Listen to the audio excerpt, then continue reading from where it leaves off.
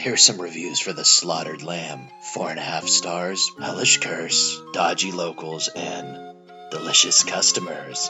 Ha ha ha ha ha.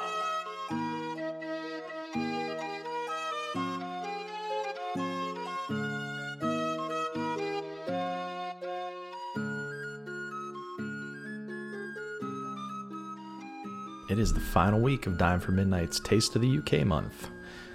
Carrie, we're cheating a little bit with this one because it's 50-50 Allied forces here. It's half UK, half Americans in this film. But it's set in the UK. Yes, a very populous part of the UK. At least half of the film is in a populous part. Yeah. The other half, not so much. I've had this one circled for a really long time when we made the episode guide because it is in my top 3 favorite horror films ever, with The Omen, which we reviewed last week, being my favorite horror movie of all time. This one we're about to talk about at number 2, and Friday the 13th Part 2 as my favorite slasher at the number 3 spot for me. These 3 movies that I mentioned, well, I didn't mention number 2. We're about to mention it. Never get old to me. I mean, a lot of movies never get old. It's just I have to be in the mood for a lot of other ones. And I know we're discovering new ones together or showing each other ones that the other one hasn't watched. But this one that we're talking about today, I mean, come on. We've all watched it. You and I have watched it. Our family has watched it. Just about everybody we know has watched it. And dear listener, and I do say dear, if you haven't watched this comedic werewolf special effects masterstroke yet, well, we've got some prime real estate and a cute but foggy and deadly hamlet known as East Proctor to sell to you. Did you get that reference, Carrie? I did. Okay. So, it's time. It's time. I'm ready. Let's talk An American Werewolf in London. Yay! Oh. Beware the moors. Oh, we're gonna talk favorite dialogue because you can't talk An American Werewolf in London without talking dialogue. Oh, wait a second. Dang. The male wolf is here. Okay, he's excited for this one for obvious ancestral reasons. Let's hear what Jake, the Midnight Traveler, has to say about this 1981 Fright Fest. Case and Carrie. The undead surround me. Have you ever talked to a corpse? It's boring. I'm lonely. Kill yourself, David, before you kill others. Nice to get a different perspective on things. Voice from the other side, if you will. Greetings, my bros and babes in brutality. It's Jake, the Midnight Traveler, back again to tear into the flesh of another piece of meat here at the cinematic butcher shop that is dying for midnight. The shoe was dangling, and now it's dropped with a mighty crash to the floor. For those of you listening to these in sequence, then you'd know that we were very recently talking about this film in another one of our bigger shows. And if that isn't foreshadowing, then I don't know anything about the mating habits of a southwestern Pennsylvanian Mothman, which I do know a lot about, you see. Once again, we find ourselves in the foggy lands of England, and once again, things are getting more than a little hairy.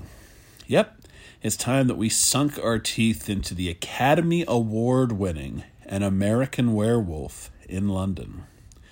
A fun mix of comedy with streaks of sheer sadistic terror and bloodletting. This is probably the most famous werewolf film of the latter half of the 20th century.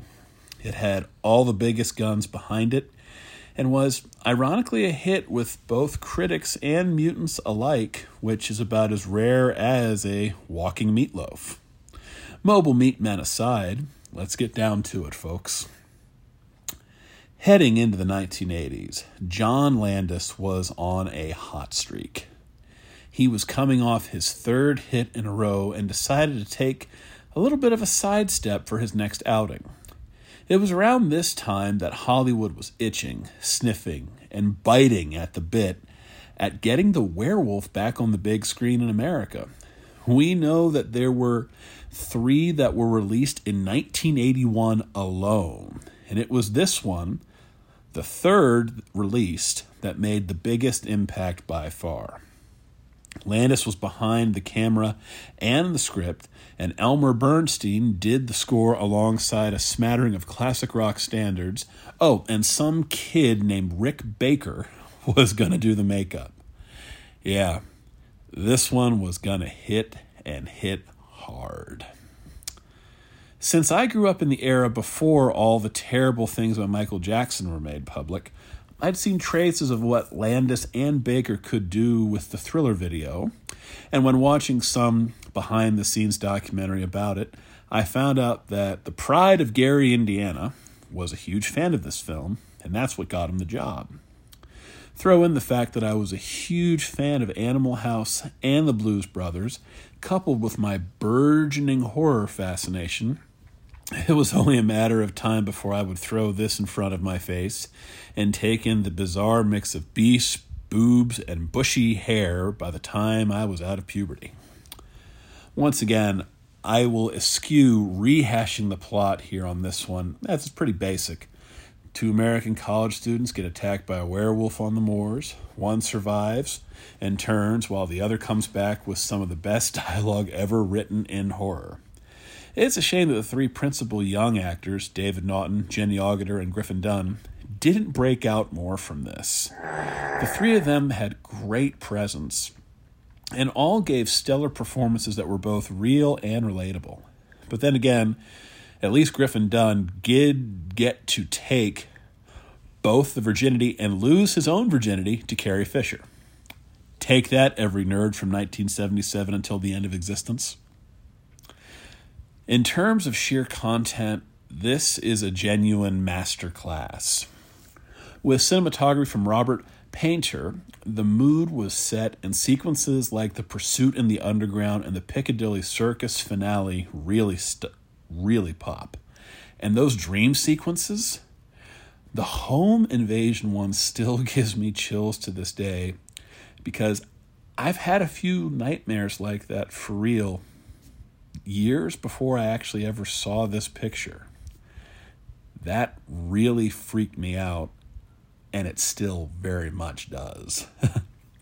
And within all of this Taylor, you still have some great pieces of dialogue that really mix in the humor without turning it all into a farce, which is a very hard thing to do.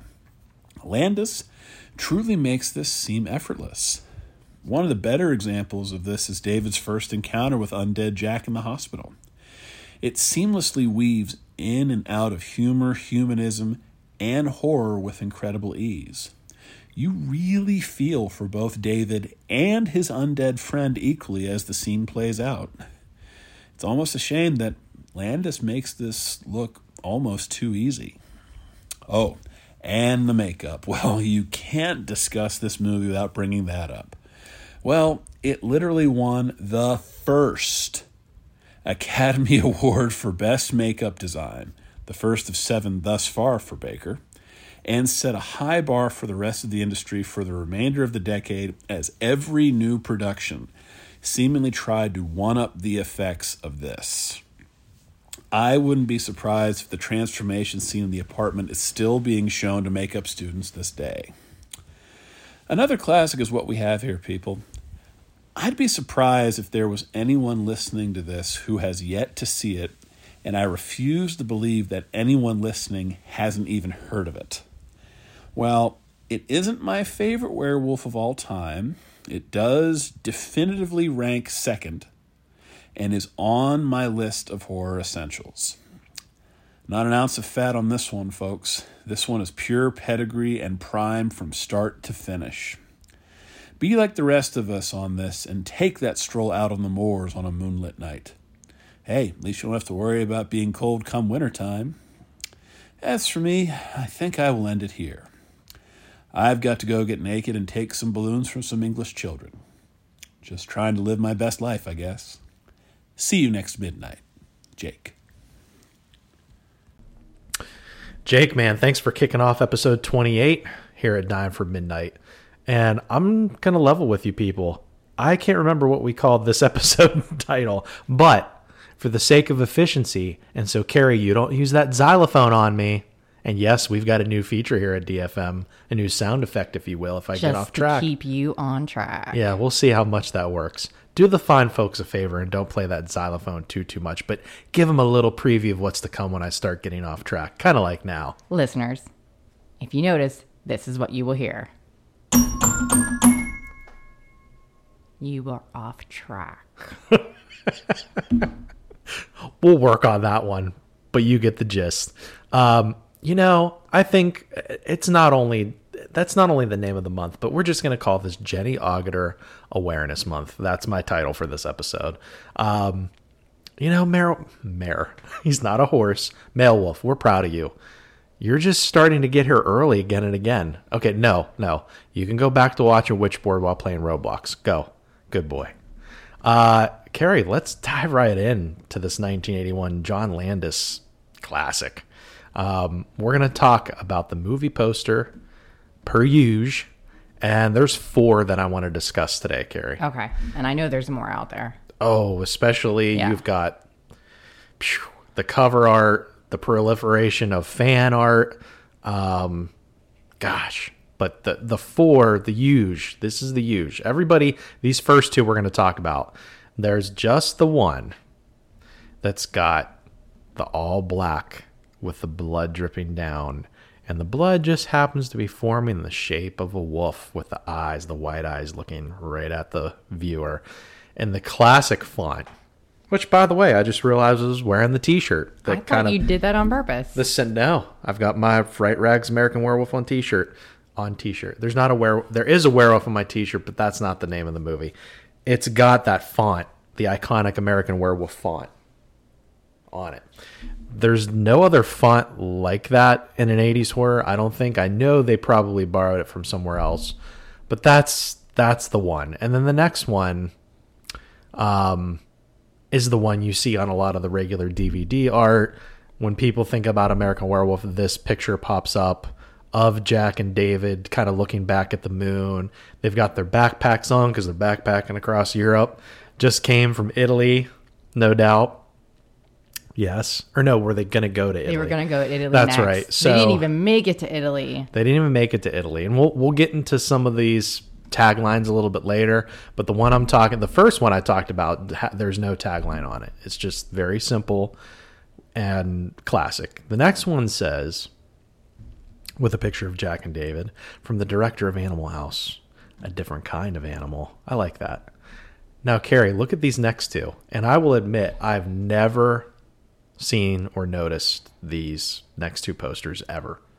But they're out there. And one of them, the one on the left, kind of it's a poster, but it also looks like something that could have been in black and white in a newspaper. It's blue or kind of purplish blue. It looks like something that could have been on the subway. Yeah. Well, I even think the next one could have been on the subway too. But this one's different. And I think this one, it's kind of interesting. This bluish purple one kind of appeals to the ladies, the lady horror folk, because it's got David Naughton and Jenny Agutter embracing right kind of below the transition from David to the werewolf. And it's kind of an expansion on that tagline from the one I just mentioned. Fantastic, frightening, and funny. John Landis, the director of Animal House, brings you a different kind of animal. And it's got the pinkish font to go with the bluish purple. So that one definitely, it's like, hey, no, there's some other elements here other than just horror. Yeah. We're telling you there's a love story. It's John Landis. It's funny, but there's a love story. And you guys know, if you watch Animal House, there's some love stories going on, as kind of in the background as they are. It's an undertone. It's an undertone throughout. We just watched a slasher that had relationships galore. It was solid. It was a fun little slasher, girls' night out. But some of the relationships, it's like not much of a relationship because they're all cheating on each other all the time. But moving on from Girls' Night Out to the 4th poster, so Carrie doesn't hit that xylophone. From the director of Animal House, a different kind of animal. Yeah, we got it. An American Werewolf in London, a masterpiece of terror.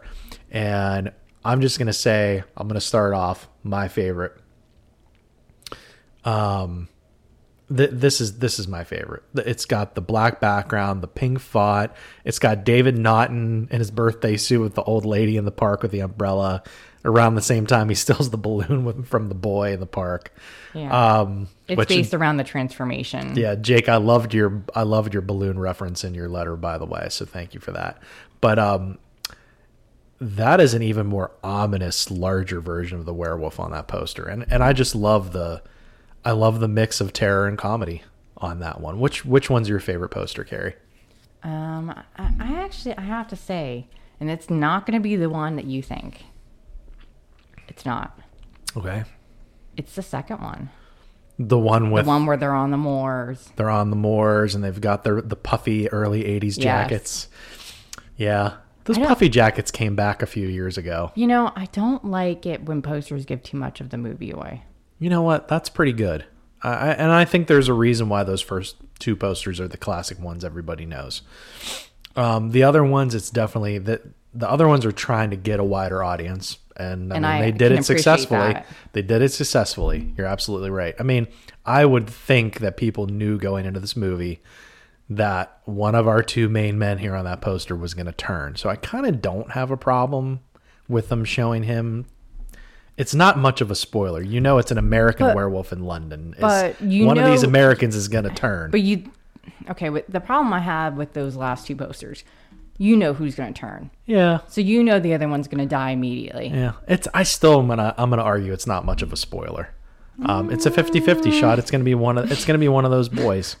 And it's pretty obvious with those last two posters. Yeah, no, I know, but what I'm saying is we know who the two main guys are. One of these guys is gonna die and or be the monster. It's one of these two. It's not gonna, there's no third American boy here. So I love your pick though, because honestly, you can't go wrong with any of those first two. And I see your point about the second one. So moving right along, speaking of some of the taglines on these posters, we've already talked about John Landis and the different kind of animal. We can skip over these ones. I love this first one I'm going to read, Beware the Moon. And then I just love the simplicity of the last one, my favorite one, and this is a masterpiece of terror. And then Carrie, read these last two for us, because I'm kind of like, I'm a little perplexed by the first one, and the second one I get, but it's kind of odd. Well, it's the monster movie? I mean, it is a monster movie, but it's more than a monster movie. Well, I can see why there was the novel of this, but I don't see the point. Like, I guess it's just somebody said, hey, we better market this as a monster movie. Well, so you have certain people who love stuff like Frankenstein, and they love, those kind of monster movies. So you're trying to appeal to that crowd. I would have wished they would have said the monster inside of us. The monster inside of us. Wait a second. What are we talking about? That's my alternate title. I'm going to start doing alternate titles now. Oh, you are? You mean alternate taglines? Yeah. So I would say the monster movie that's a love story. That would have worked. A monster and a lady fall in love. A monster and a nurse fall in love. That would have been a good tagline. The monster who fell in love. Yes. There you go. Physical media and streaming. It's, you know what? Being that this is a cornerstone of most people's collection, you're going to find the DVD anywhere between $6 and $10 out there on the Walmart, Amazon, and eBays of the world. You can find a used copy. They've got some old collector's editions out there for like $2 if you don't mind it just having some minor scratches. But you got to mention the Arrow Blu-ray edition. Has some artwork and some additional features on it. But one more thing I want to mention is if you are a Master fan, I don't know what a Master fan is. You're a huge fan of American Werewolf in London and you really want all the little extras, check out the An American Werewolf in London 4K Ultra HD limited edition for $100. But I've got it on good authority, meaning I researched the shit out of this for a better price. Go on eBay. There's people selling this on eBay for $40 instead of $100. Don't buy this stuff at full price. Always check out on eBay. That's my little tip for DVD shopping for today. But Carrie, any thoughts on physical media? Not on physical media, but I just want to say that this is a movie that we watch every year. Yeah. every year. It's part of the rotation. The Omen is another one. The Friday the 13th, the Halloweens. It's just, if there was somebody that was not into horror, or like we tried educating our nephew whenever he was younger, this was one of the ones that we showed him. He would come sleep over. Hey, give mom and dad a break. This is before we had kids. Give mom and dad a break. Come spend the weekend with us. You know, we're going to do nothing but order pizza and watch scary movies all weekend. And this was one of the ones he didn't lose sleep on. I think this, you could show this to a younger audience, you know, depending on what your threshold is on what you're going to allow to see them. Of course, you know, everybody knows of the adult scenes in this with Alice and David. And, but no, I mean, this is, look, there's been a lot that's been said about American Werewolf already. And I know we're not going to add a whole lot of new things to the mix to these thoughts, but, that does bring me on to the creator and cast, because I think that there's the obvious three that get talked about a lot, but there's some other people I want to mention. John Landis, Carrie, the first three movies that people think about when they say John Landis: Animal House, Blues Brothers, and American Werewolf in London. And then the next thing they say is Michael Jackson loved American Werewolf so much he had to have John Landis as a director on Thriller. We pretty much all know that by now. I think even our kids know that. But check out what he did before Animal House. 2 films called Schlock, about the missing link, aka Banana Killer. Okay, and yes, you read that right on the guide, Carrie. And yes, it's schlocky. And there's another one called the Kentucky Fried Movie, which is a series of ridiculous, some would say sleazy or tasteless skits. Check it out. It belongs at a drive-in, okay? Okay. All right. It's not going to be high art. It's just pure schlock. If you're a Landis completist and you want to check out his career, or if you want to think back, wait a minute, what else did he do? Trading Places, the Twilight Zone movie, Into the Night with Jeff Goldblum and Michelle Pfeiffer. Remember that movie? I do. Spies Like Us, Three Amigos. I love the Three Amigos. Coming to America, Oscar with Sylvester Stallone, Innocent Blood vampire movie, which I know you haven't seen. Hey, Beverly Hills Cop 3, why not? So he did a little bit of everything. But just let's take a minute and remember everything John Landis did, not just the big three. The next guy that I'll just talk about briefly is David Naughton, because, you know, everybody has talked about David Naughton and this film over the years. David Naughton, and I don't know why that took me to Jenny Agutter, but David Naughton, where do you think of David Naughton when you think of him first? He was the Dr. Pepper commercial guy. Okay. Yeah, we know him from American Werewolf in London, but he did a lot more. I mean, he was in that, remember that ridiculous skiing movie, Carrie? Hot Dog the Movie? I think I've only seen that once. Oh, okay. So he was in that. He was in a movie in 1990 called Steel and Lace. Excuse me, pardon me. He's done a hell of a lot more. He's done TV series all the ways up into the 2010s. If you're thinking about what else he did throughout the 80s, I mean, right before this, he did 2 80s movies called Midnight Madness in separate ways. So check those out if you want to see David Naughton right before he does American Werewolf in London. He did some other TV movies and shows. He did Muggsy, The Other Side of Victory, Making It, and Planet of the Apes. He did an episode of Planet of the Apes in like 1978, I believe it was. He did Getting Physical, Not for Publication. He did The Goddess of Love. He did an episode of Murder, She Wrote, Carrie. The Twilight Zone show. He did an episode of MacGyver. He even did an episode. Do you remember him in Seinfeld, Carrie? I think so. So he did Amityville: A New Generation, which I don't have a lot of great things to say about that one. The first 3 Amityvilles are actually pretty solid. Body Bags TV movie. There was a movie I think in the mid-90s called Desert Steel. But I mean, he did Melrose Place through the 90s. He did Silk Stockings. Yeah. I know you like Silk Stockings. I do. Do you have any silk stockings? Okay, that's an offline conversation. But wait, I was waiting for the xylophone and it didn't happen. See, I caught you. Every time you pick up that glass of wine. Now you're off track.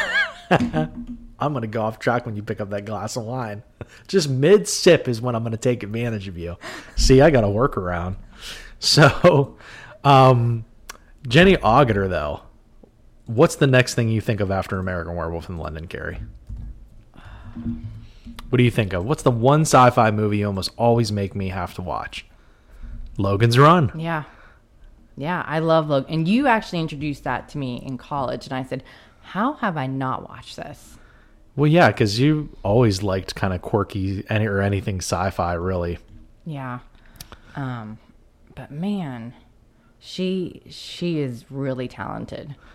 Well, talk about a career. So there was Logan's Run, but there was things like, even before Logan's Run, there was Star, I Start Counting, The Walkabout. She did Equus.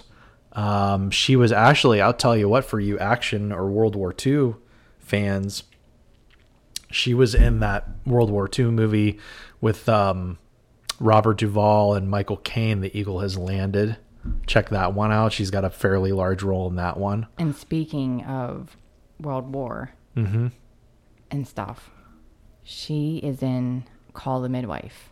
For anybody that's a fan of kind of like drama, that's about a bunch of nuns or nuns in training who are midwives, and they service, parts of London where, there wasn't a whole lot of doctors. I need my own xylophone with where you're going for this. What the hell? She was very good in that. So, did you know she actually had a small role in Captain America: The Winter Soldier? No. Yeah. I didn't catch that. It's a kind of like a blink and you'll miss it type deal, but she actually helped. People don't realize this or remember this. I mean, some of you serious horror hounds probably do. She actually helped kick off the 90s as in an uncredited role as a burn doctor in Darkman, and she was played I think it was Joanne in Child's Play 2. So that wasn't she was in The Dark Tower. That was another one. Now that bit, Dark Tower, 1987's Dark Tower, that was a hot mess. She was in a couple episodes of The Twilight Zone a little bit before that, but I mean, that's why we're calling this Jenny Agutter Awareness Month, and she's pretty amazing in this movie.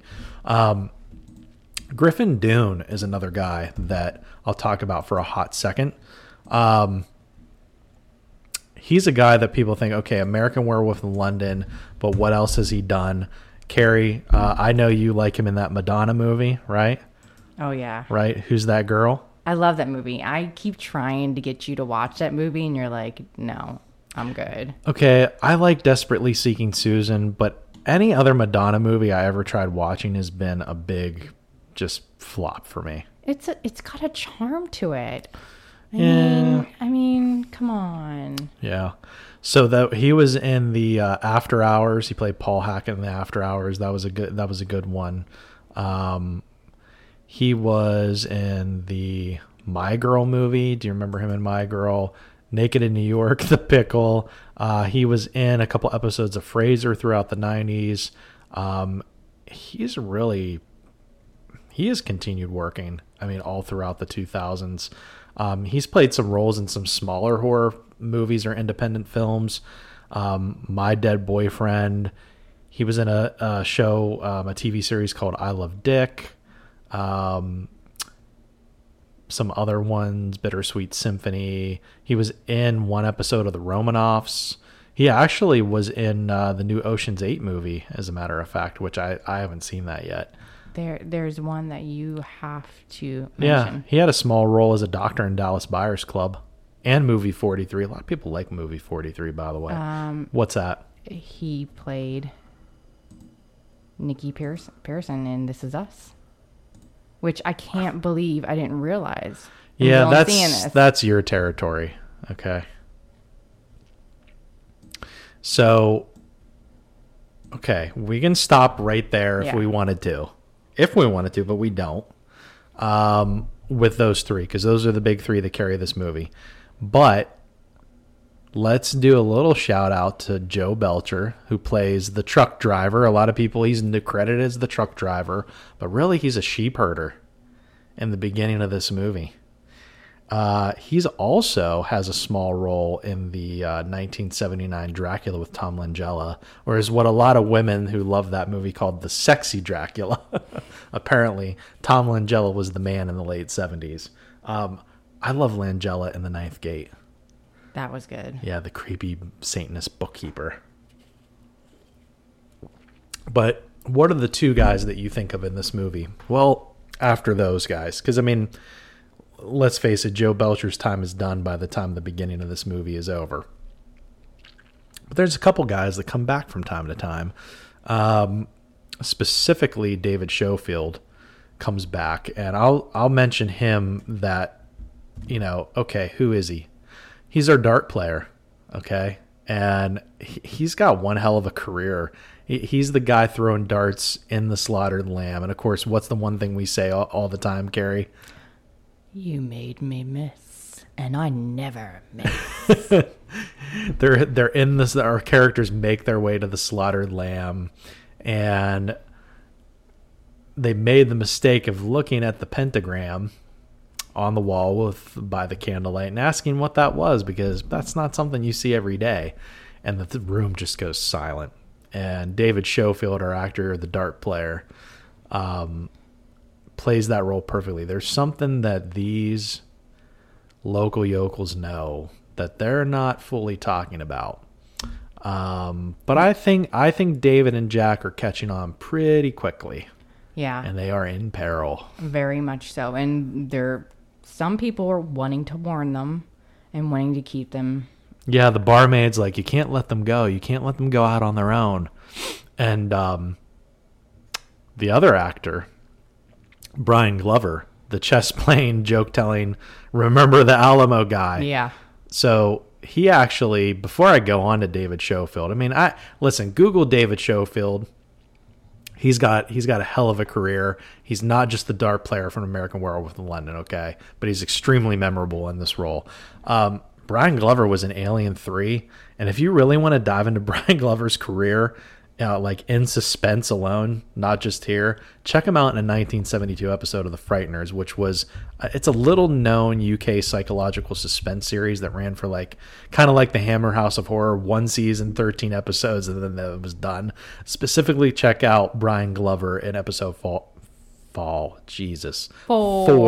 called The Minder. Talking about characters now, Carrie, without getting too far off track with our little side characters. Who is your favorite character in this movie? Jenny Agutter. I mean, she plays basically our Florence Nightingale. That's a good point. I can't disagree with that, and that's why I called this Jenny Agutter Awareness Month. She is... I always had a crush on her watching this movie. And it wasn't until she brings him back to the apartment, or they're walking back to her apartment, and he's asking her like, oh, do you live alone? And she's like, yes. And he's like, good. And so you saw the chemistry was like right away out of the gate. Even, I guess, earlier, you like some of the moments with them in the hospital before he gets released. Let's move on. No, I got something to say about the scene at the end of the movie. I mean, where you can tell she's just... Yeah, can we hold off until quotes? Okay. Okay. Is there a line of dialogue you want to say? Oh, okay. No, it's not. Oh, my bad. Let me just hit your low... Sorry. It's not off topic. Oops. My bad. Not off topic. Okay. No.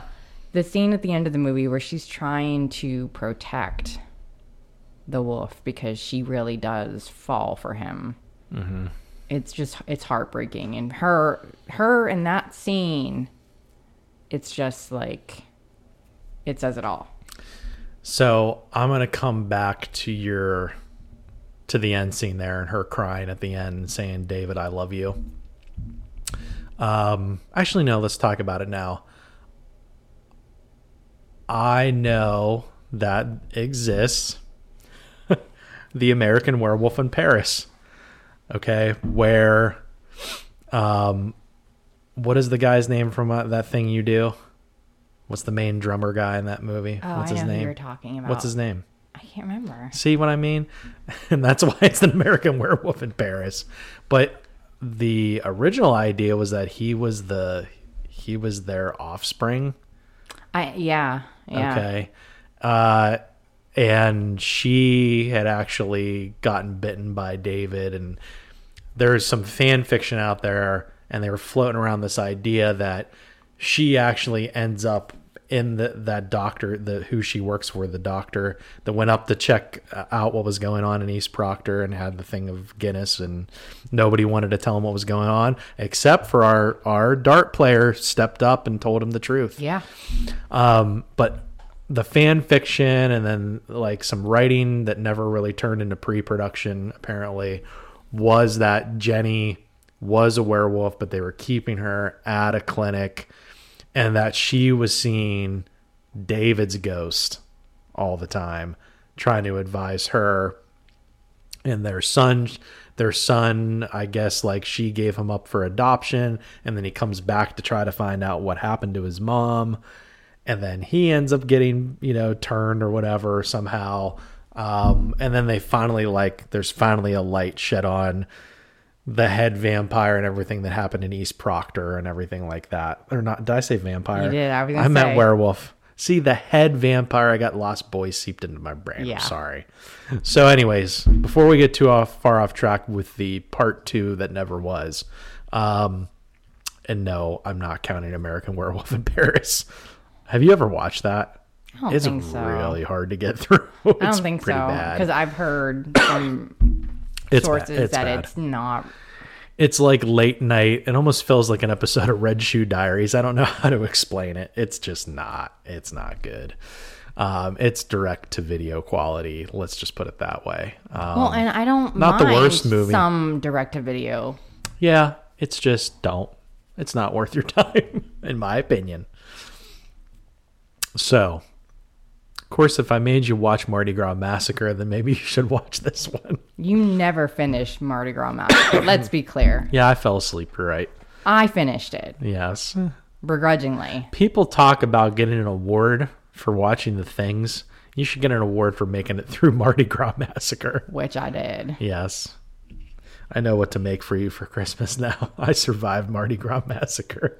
T-shirt. So, favorite death and effects. I'm going to start this one off, Carrie, by talking about the subway death.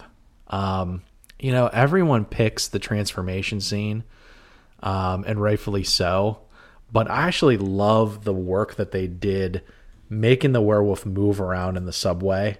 That whole death, and they don't even show him getting ripped to shreds, but it's the long shots in the hallways leading past the turnstiles, up the escalator. Those are some really, raise the goosebumps on my arm type of scenes in that one. But even that said, that transformation scene, as Jake said, it's probably being taught to this day in special effects class. But I'm going to go with Jack's decomposition. Every time we see Jack return to the screen, he's a little bit worse for the wear. He starts off with, okay, you could still see most of his flesh except for the claws, the hunks out of his face. But then he comes back and he's like this decaying skeletal thing. And then when he comes back again, he's like almost full skeletal. I just think the progression of his decomposition is kind of understated, and it's really well done. The early 80s skeletal look, they had the skeletal guy in Creepshow or the friend in the House movie. No one uses that skeletal look anymore in anything. Carrie, do you remember the taxi driver in Ghostbusters when all hell breaks loose and they're in the taxi and they show the skeleton guy driving? And they even did that again in Afterlife. We need to have more undead skeletal looks in horror. It feels like something that happened for a 3 to 5 year period, and then people got away from the skeleton horror. Am I accurate? It feels like there's that look. There's that skeletal monster look that nobody uses anymore. Well, I think what happened is Disney took that with Jack and the Nightmare Before Christmas. So I think... No. I'm not talking full-on skeleton. I'm talking decayed skeleton. Okay.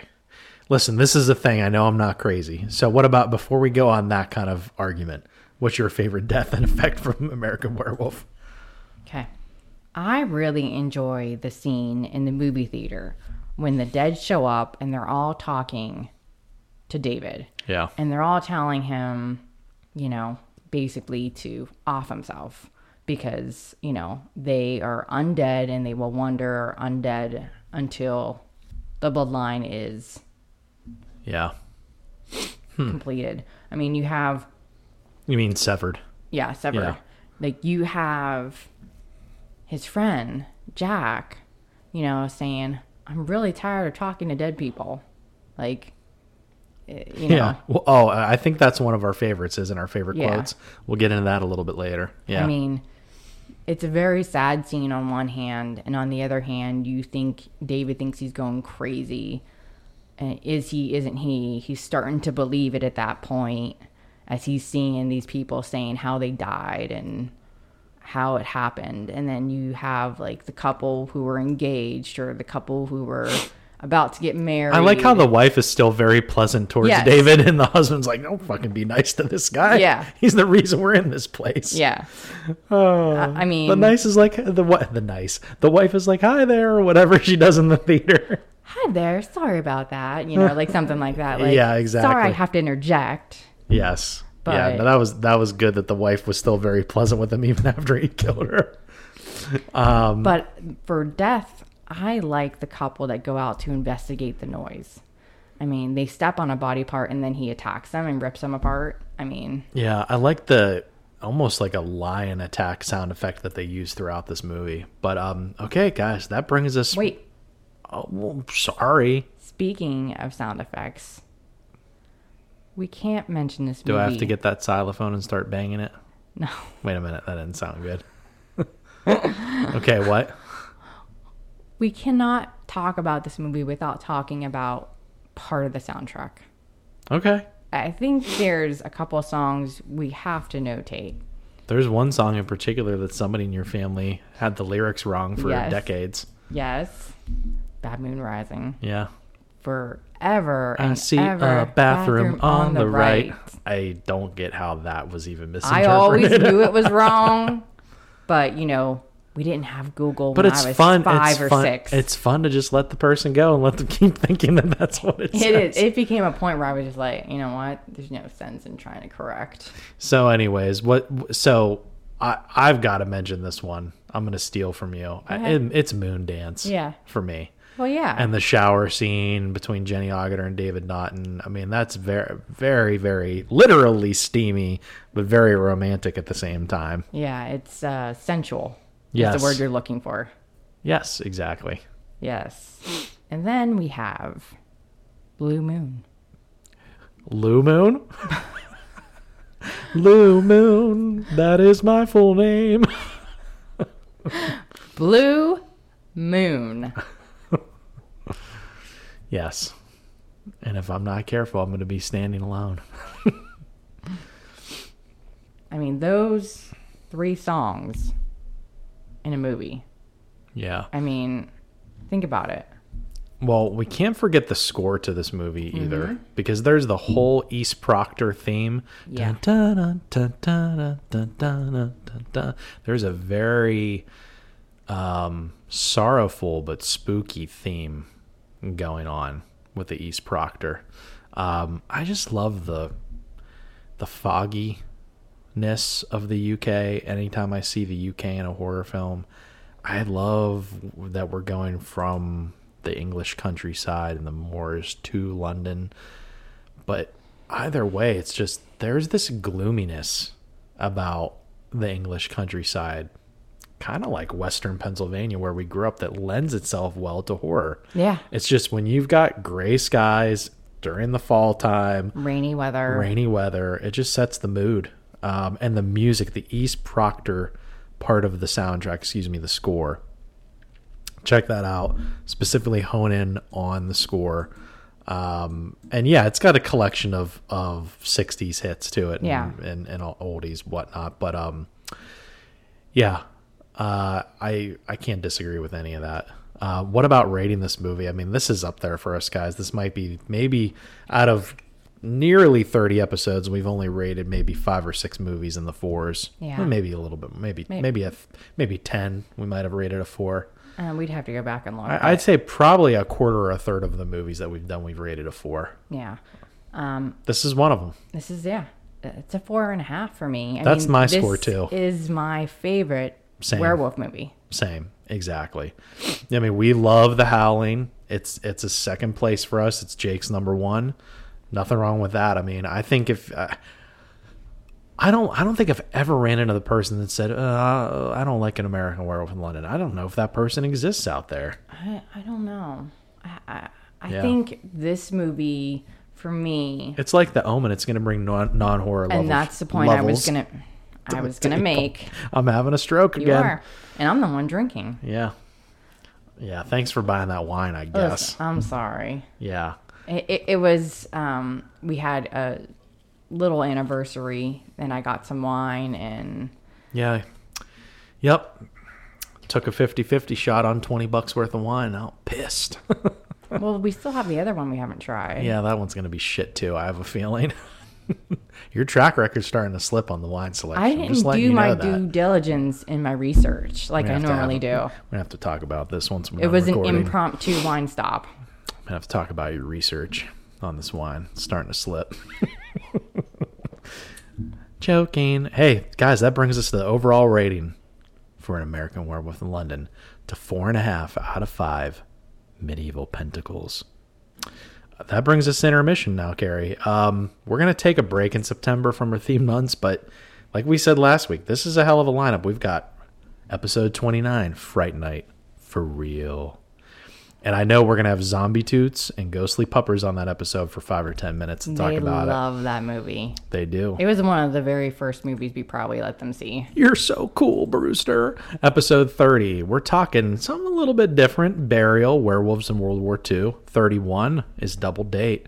And again, we can't say enough about that fun Brit gem. Episode 32, We Summon the Darkness, an 80s ode that has grown on us. Episode 33, Daybreakers. I know you're excited about that one, Carrie. Unique scientific take on end times vampires with Ethan Hawke, Willem Dafoe, Sam Neill. Not much else to say there. And I know I'm probably going to rate that one a little higher than you. I think you're right. October is Halloween 25/8/366 month, where episode 34, we're talking about none other than Killer Mommy. Killer. That's right. 1980s Friday the 13th. The original, not the remake, which isn't half bad. Okay. I'll keep saying that. It's up there for a remake. It's really not a remake. It's almost like they combined the first 4 movies. But anyways, episode 35, fully extended episode, The Midnight Traveler. Mr. Jake is going to join us for an in-depth discussion about the unofficial 1984 Crystal Lake Massacre trilogy. Yes. We are packing in part 2. Part 3D, and the final chapter into one episode. And if our Howling and Howling 2 discussion was 2 hours and 8 minutes long, you could bet this one is going to at least be 2.5 hours, if not 3. So if you're up for some F13 easy listening while doing those fun fall activities, whatever they may be. Or laundry. Yeah. As I do. Yeah, I can't say that's fun for you given the rate at which you don't do laundry, Carrie. Episode 36. Excuse me. I just did laundry today. Yeah. I got to go back, look back on the calendar the last time. Joking. Sort of. John Carpenter's Prince of Darkness in episode 36. Episode 37, we're doing another full episode with Jake the Midnight Traveler discussing one of the all-time best zombie films, Return of the Living Dead. Do you want to party? I do. I can't wait to do these episodes with Jake. Now, guys, we're in intermission. Stick around, though. Don't go anywhere. Segment 2, horror, etc. We've got a lot going on in this segment. Carrie's going to help us out, and we're going to talk about the top 10 An American Werewolf in London quotes or dialogues. We are going to read some werewolf poetry, and we promise it won't be as long as the vampire poetry we did during Beach Party Bonfires and Play. Where we argue about where is the right kind of length of What's poetry. the right kind of length for a horror podcast? It's not 8 pages worth of one poem. And we're also going to do a top 10 werewolf movie, so stick around and we'll be back. There's a the grocer's in the town. Opposite the Rose and Crown. And on Thursdays we go down and load the van with country life butter from the man, grocer man. It's English butter through and through. Tasty, fresh and creamy too. Oh, you'll never put a better bit of butter on your knife. And so the toast is country life. This beautiful, crazy girl asked me to meet her guy before she married him. In the news of the world tomorrow, And he totally blew my mind. Nina Carter reveals her amazing life as pop star, beauty queen, and top model. Read about her nude pictures, The only ones I regret were among the first. the men in her life. There may have been a lot, but I don't regret one of them. Nina tells the news of the world how she had fun and how she found trouble, earning too much money, getting in too much mischief. In the end, it nearly destroyed me. Don't miss the naked truth about naughty Nina, starting in the news of the world tomorrow. Thanks for sticking with us. We're going to go right into the top 10 American Werewolf in London quotes. And I'm going to start us off, Carrie. Okay. We've got Jack describing his own funeral. All right. We're just going to dive right in. He says, yeah, Debbie Klein cried a lot. So you know what she does? She's so grief-stricken, she runs right to find solace in Mark Levine's bed. And David responds, Mark Levine? And Jack immediately is like, an asshole. Life mocks me even in death. I love that one because it's still got the comedic touch to it. And all throughout the beginning of this movie, he's talking about all these women that he's so hot for. And Dave is just like, you're all about women's bodies. Like, what about their minds too? And he still won't let that go even in death. So he's still talking about wanting to bed these women, and even in death, he can't get any satisfaction. And David said, Debbie Klein is so boring. Yeah. What do you want with her? Yeah. So, well, what does he say? I'm paraphrasing earlier before he gets killed. Yeah, but her body, you know. And then number 9, we mentioned this in our first segment. Carrie, what's number 9? What's our number 9 quote? You made me miss.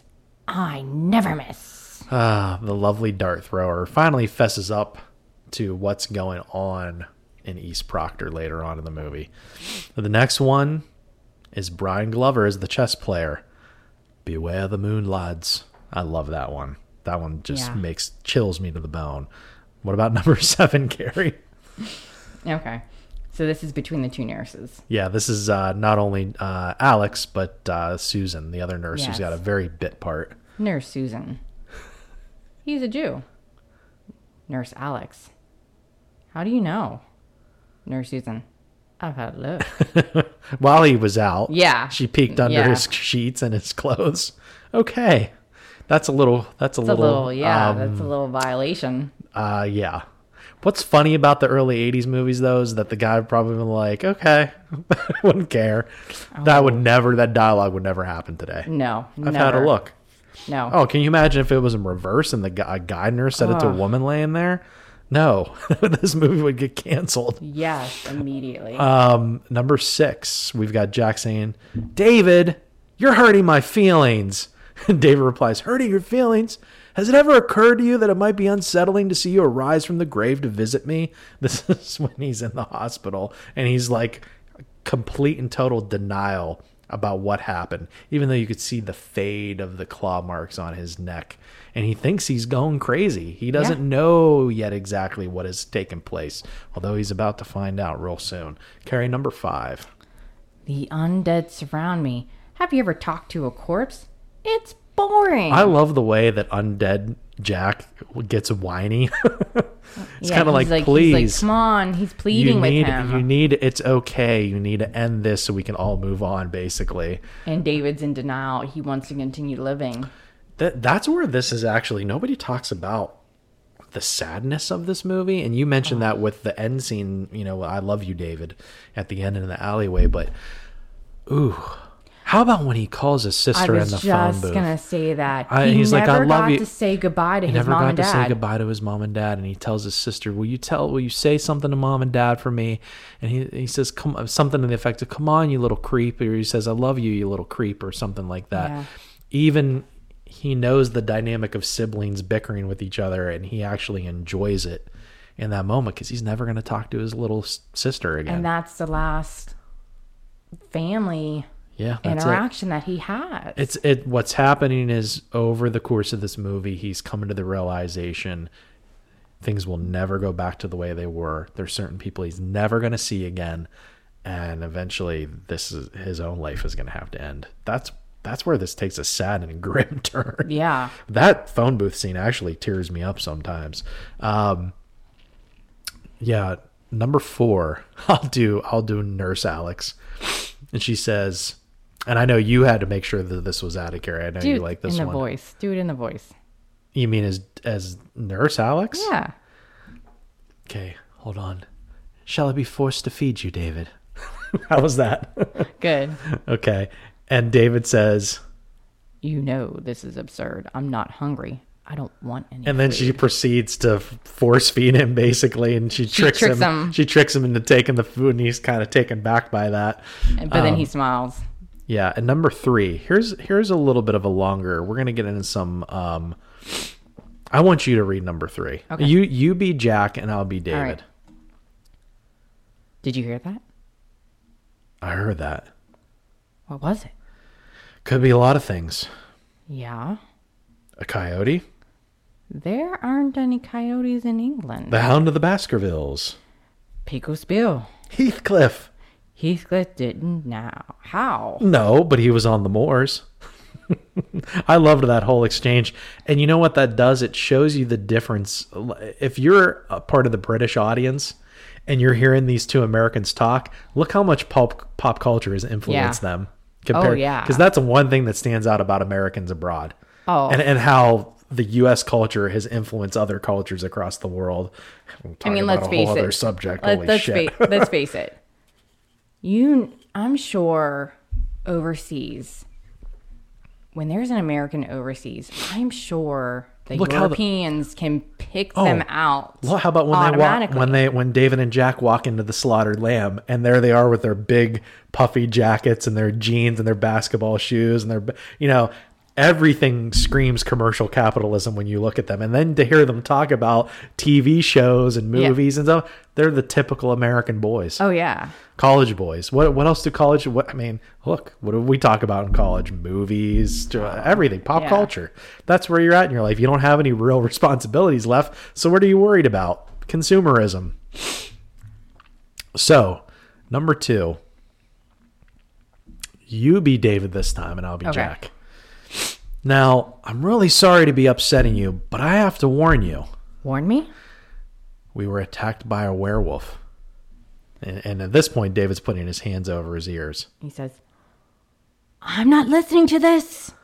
On the moors, we were attacked by a lycanthrope, a werewolf. I was murdered, an unnatural death, and now I walk the earth in limbo until the werewolf's curse is lifted. Shut up. The wolf's bloodline must be severed.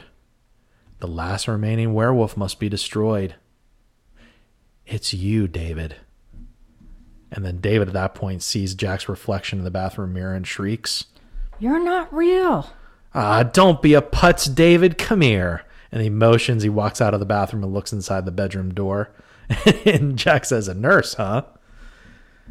And David says, shh, come on. He motions and walks to the living room. What are you doing here? I wanted to see you. Jack's picking up the Mickey Mouse figure, moves its arms, and uses the high-pitched voice. Hi, David. Put that down. Okay, you've seen me. Now go away. I'm sorry I'm upsetting you, David, but you don't understand what's going on. I understand all right. You're one of the undead, and I'm a werewolf. Yes, that's right. Get out of here, Jack. Tomorrow night's the full moon. You're going to change. You'll become... I know, a monster. You've got to kill yourself, David, before it's too late. Are you really dead, Jack? What do you think? I think I've lost my mind. I think you're not real. I think you're just another part of a bad dream. You gotta believe me, David. Believe what? That tomorrow night, under the full moon, I'll sprout hair and fangs and eat people. Bullshit. Oh, God damn it, David. Please believe me. You'll kill and make others like me. I'm not having a nice time here. You gotta take your own life. I will not accept this. Go away. This is not pretend, David. I will not be threatened by a walking meatloaf. And boy, does that line pay off later on during the transformation when he says, "I'm sorry I called you a meatloaf, Jack." That was the best exchange right there. Yeah. And I actually think that number one is Jenny Agutter saying to him in the alleyway, "I love you, David." Yeah. You know, as she's crying, because that just wraps up the whole movie on a very sad note. And I'm paraphrasing right there, but I think I just changed my mind on what number one should be now that we went through all that. You have this at the beginning of the movie, this high energy. Yeah, I see where you're going. That's a good point. And you end it on this really depressing, sad note. And it's like... You don't realize how much of a descent you've been on since the start of this movie. It's like... a slow you've got these decline. two college boys singing in the countryside, having a grand old time on their trip. Two American boys, you know, lots of opportunity, their whole life in front of them. What's their biggest worry? Whether or not they can get a girl, basically. Yeah. You know? And then it ends with having to end your life. Whew. Now that I'm royally depressed by An American Werewolf in London, which I absolutely But the movie love. doesn't make you feel like... It does a good job in not making you so depressed after you watch it, though. Yeah.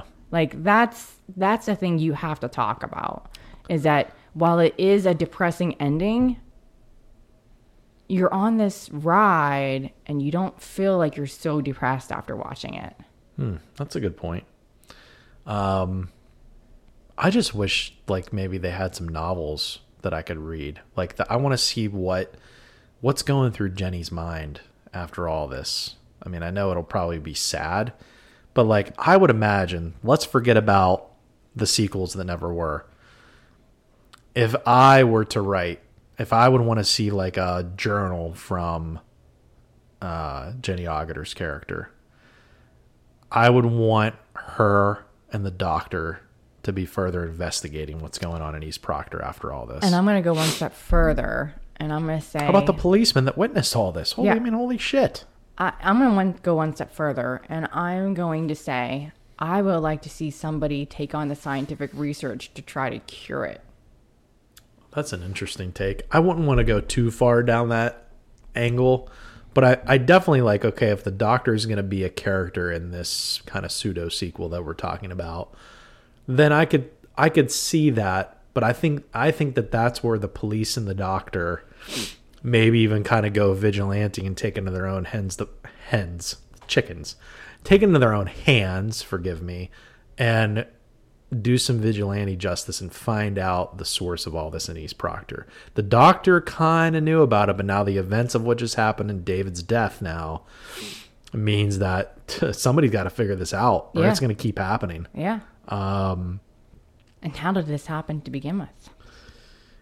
You gotta wonder. I remember, and I'm gonna have like an old, I'm gonna have an old horror fart moment. I remember on the IMDb days, people had argued that shepherd herder, the truck driver, was the werewolf, was the guy that got shot on the moors that turned David. I don't think that's the case, but I could see why people thought that. Or like he's another werewolf. It's kind of like using like the sheep herder as a device where he's saying he's taking the sheep, the lambs to the slaughtered lamb. I assume they make that comment in the bar. He's like, "Oh, that's just the dogs," and you say the dogs are just fine. That means that there's more than one werewolf. Okay, and I'm paraphrasing again, but they made the point about checking on the dogs. Okay. I never looked too deep into that. I know. Well, he purposely tells him he's going to go check on them, and he said, "Don't worry, they're fine." Yeah. Maybe that was just in reference to the one werewolf guy. There's more going on at East Proctor.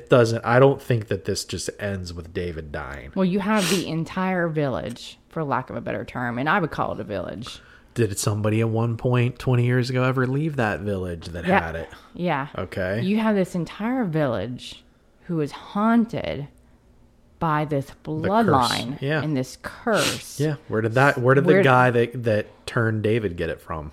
Yeah, that's what I mean. That's where you have to go back. You could go back and have a prequel. I'm going to have to start tapping on that xylophone because we're getting off track. We do have a couple honorable mention quotes or dialogue.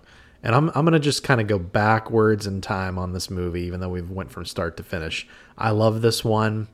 To your point, they walk into the slaughtered lamb, and David's talking about they notice that pentagram, and he says it's a pentangle, a 5-pointed star.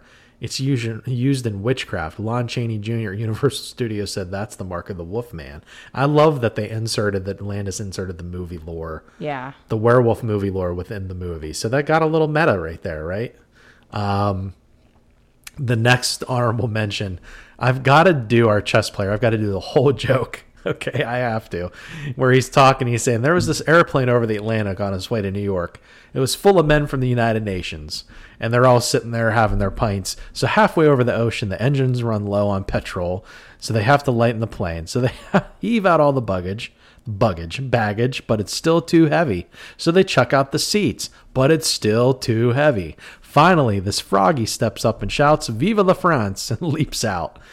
Then an Englishman steps out and shouts, "God save the Queen," and leaps out. But the plane is still too heavy. So the Yank delegate from Texas steps up, shouts, "Remember the Alamo," and chucks out the Mexican. There's so wrong with that. I know, but it's one of the more memorable, lengthy pieces of dialogue from this movie. And there's like 30,000 things of dialogue you could pull and say, what a great moment. It's An American Werewolf in London. It's a fucking classic. So now, folks, we're going to go into 4 pieces of poetry. Now, Carrie, I'm going to let you start off with the first one. Okay. Wild Werewoman, a Force. By Karen Krutzinger. Cool. Okay. Sounds interesting. A force. Wild werewomen roaming in the hills, quiff dwellers around, avoiding banshee ghost riders, sniffing for them in the earthy ground, shushing there were pups, lest their hidden unnatural selves be found. Banshee ghost riders suddenly shush, listening to a baby werewolf sound. Heading toward a large crevice which leads to a cave way down underground. Werewomen seal it up quickly after each banshee rider had ridden way down. An instant banshee ghost rider graveyard, and these riders are never again found. The prediction of the Nighthawks to whom the werewomen were forever bound is that when it comes to banshee ghost riders and werewomen, the cagiest are easily found. And if there are caverns and cliffs that are the least bit scary in or near your mountain town, you had better stay safe in your bed with the blankets pulled up safe and cozy and sound. As wild werewomen are more devious and dangerous than werewolves, and totally honor-bound, they can also throw their voices many hundreds of kilometers and imitate a baby werewolf sound, which is how they tricked the ghostly banshee riders who are now trying to breathe in vain underground. And if you do not believe me, or you think you will survive it, you are the bravest man in town. But if you choose to hunt for this kind of trouble, stand ready to never ever be found. There is a werewoman right now peeking in your window. You would do best to not make a sound, for if she notices you and comes through that window, you will soon be lying underground. I like that one. That was fun. Banshee Riders versus the Werewolf Woman. Nice. I'm going to read the next one called The First Full Moon by Christy Delacour. Okay. Almost a month since that fateful night that I was bitten under the full moon's light. I am still here, but with a yearning, and wonder why a fever is burning. I feel pulled out into the night's air, hoping that someone will hear my prayer. I look up into the night's black sky and realize why I so want to wail and cry. For there I see the full bright moon hanging there like a golden balloon. As I look, I feel like I am on fire, and know my situation is most dire. Oh God, most agonizing pain, as my bones begin to strain and my flesh begins to rip. I cannot seem to get a grip. I open my mouth to scream, but for me that does not stream. 'Tis something that is so foul, as I recognize it is a howl. Oh God, this can't be. What is happening to me? Blood pulses through my veins as new thoughts slam into my brain. I have a brand new vision, one that gives great precision. Oh, what a great sense of smell, a feeling of anticipation I can't quell. I can't even believe my new speed, but it is blood that I do so need. Time for me to go on the hunt. As I begin to run, I let out a grunt. I stop and sniff as a scent comes to me.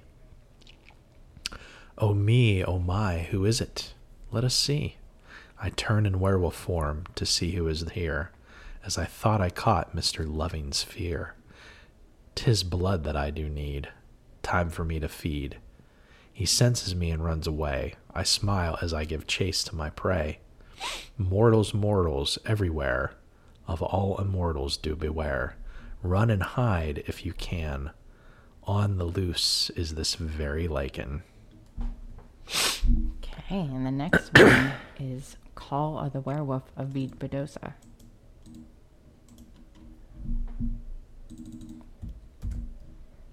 Okay. Call of the Werewolf. Call of the werewolf beneath the cobblestones as Paris sleeps. The dead awaken, rising from the dust, into a world where no one ever keeps the track of time, and rise again they must. Extracted from the ashes of the dead, they search for innocence they might find near. They'd sing a song, but how the howl instead, forgetting time and what has brought them here. The innocents they find complete their quest, those children of the night who lose their way, forgotten from all time, they take their rest, too deep in the night, too far from the light of day. Not fearing death, they lose their way tonight, and near this end, the werewolf sees it all from darkest dark, and far from any light, another innocent has heard the call. Nice. Is nice a part of the poem? No, just that's a nice end. Okay, here's our last one, folks. Last werewolf poem for this episode, anyways. This one is called... Did I close it already, darn it? I think I did. Sorry for the delay, folks. Here we go. There is the author, Mandy Tams, the golden girl, called the lover's moon. How do we meet under a lover's moon? What does this moon look like? Will it give me a lover? Will it send me on my bike? Why be under a lover's moon? Does it imbibe powers of prowess? Does it hide their shyness in a state of near undress? A harvest moon, a blue moon, a waning and a waxing one, a new moon, an old moon, and yet only one precious sun. People cast their seed on the first full moon in spring. They say it gives the best crops, and that's saying something. There are dances in the moonlight for those with nefarious thoughts.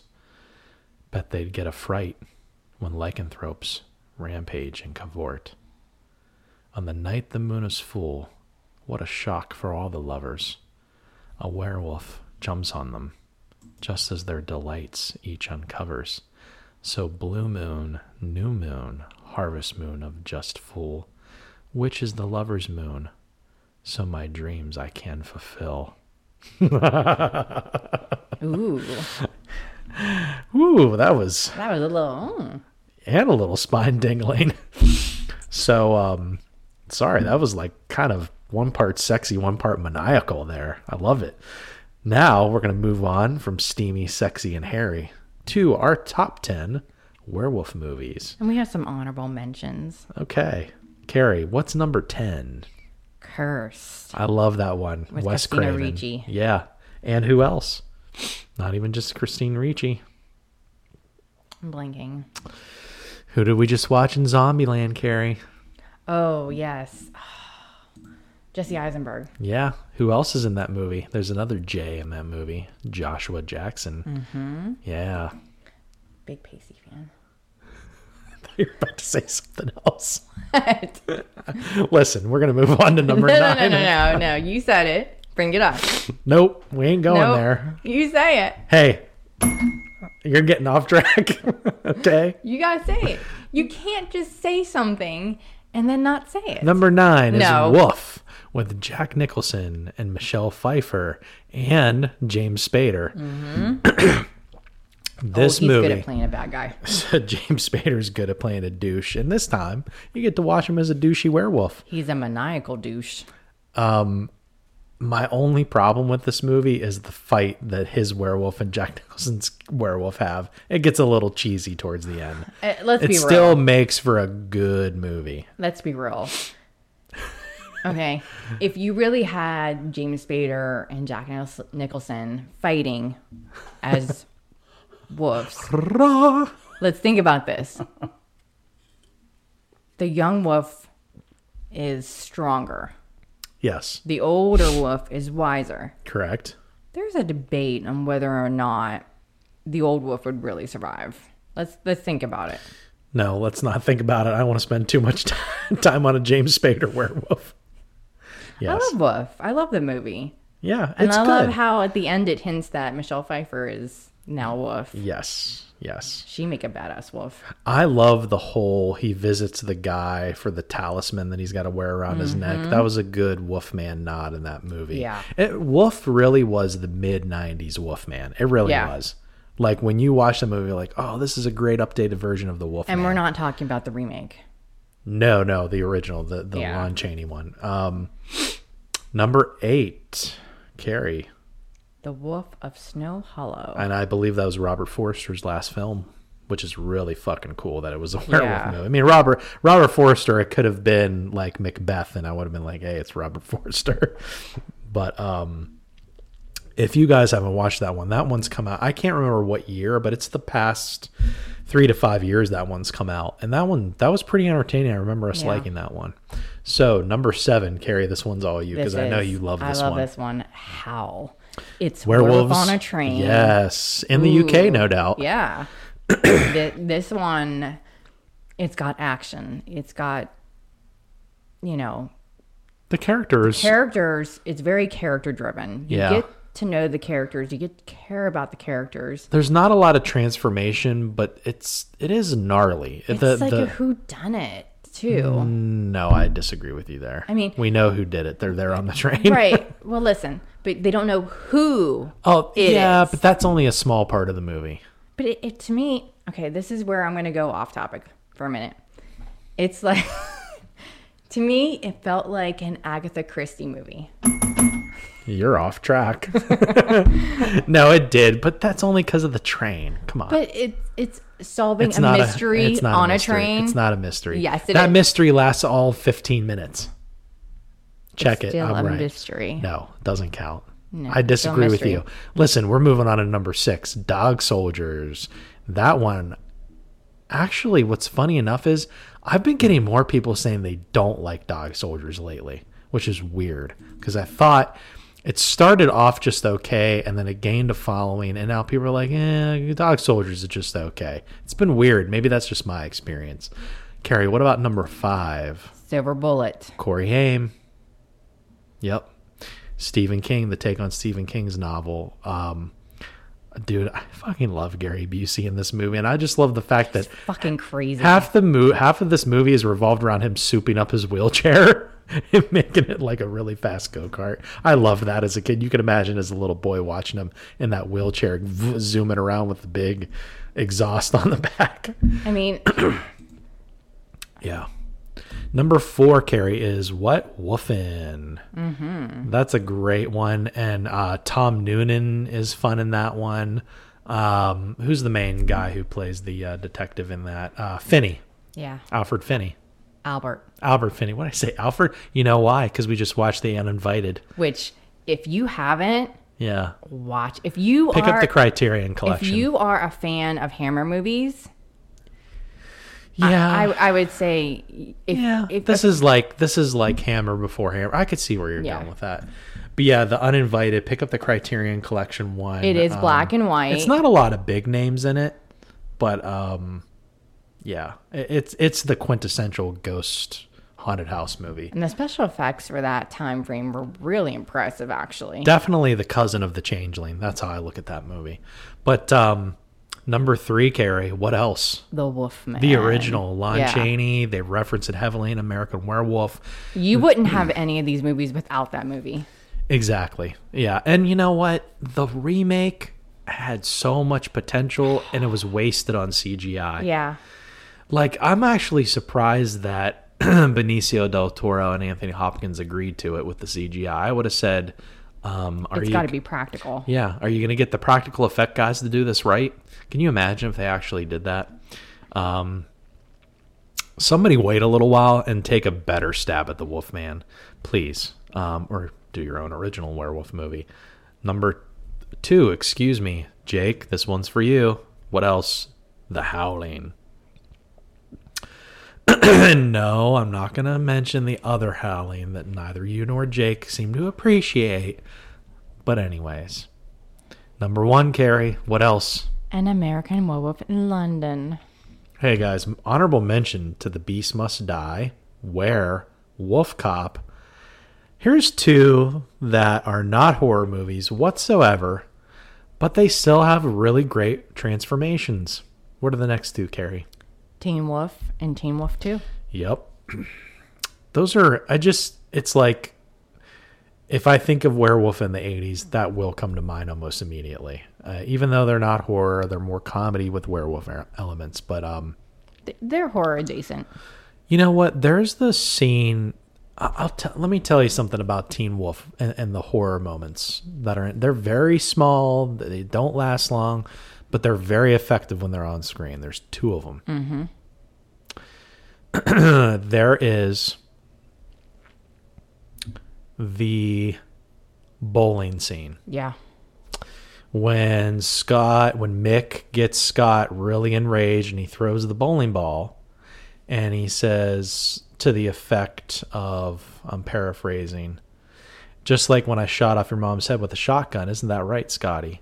Yeah. You know, after she was chasing chickens in the backyard. So it's kind of like, wait a second. Is there this whole backstory where Scott's mom was a werewolf and the dad? And that, well, we know the dad is a werewolf, but like something happened with Scott's mom. She's dead and gone. Yeah. Why did Mick mention his mom in that moment? So there's some other story there that they don't divulge at all. And so that one was like, ooh, what's that about? And that got me thinking. The one where he transforms in the bathroom, that's a horror moment. Wherever he's in the bathroom and he doesn't want his dad to realize that he's turned into a werewolf. Yeah. And it ends, geez Louise. But the whole music, when he's getting out of the van, it looks like he's going to throw up. Yeah. He looks sick and he's got the cold sweat going and he's hurried up. He's and burning up. The dad's like, what's going on? You just walked through the door. Hold on, I want to talk to you. And the dad knows. The dad recognizes the signs. Yep. And then there's also another scene. It landed right on my face. There's also another scene that you're forgetting about between the dad and the principal. Yes, at the dance. Oh, yeah. He threatens and boy, the does that principal. movie had a lot of fun songs in the soundtrack. Yep. Flesh is on Fire, Big Bad Wolf, win in the end. But yeah, no, it's like, you're going to leave Scott alone. He's been through a lot. And then he like growls at him. Mm-hmm. And his eyes turn different. Red. Yep. Yeah. Mm-hmm. You know what? That's another little horror moment in Teen Wolf. Okay, where give me a keg of beer. And the guy's ready to piss himself. Yeah. He ends up with the keg when nobody else could get it, not even Styles.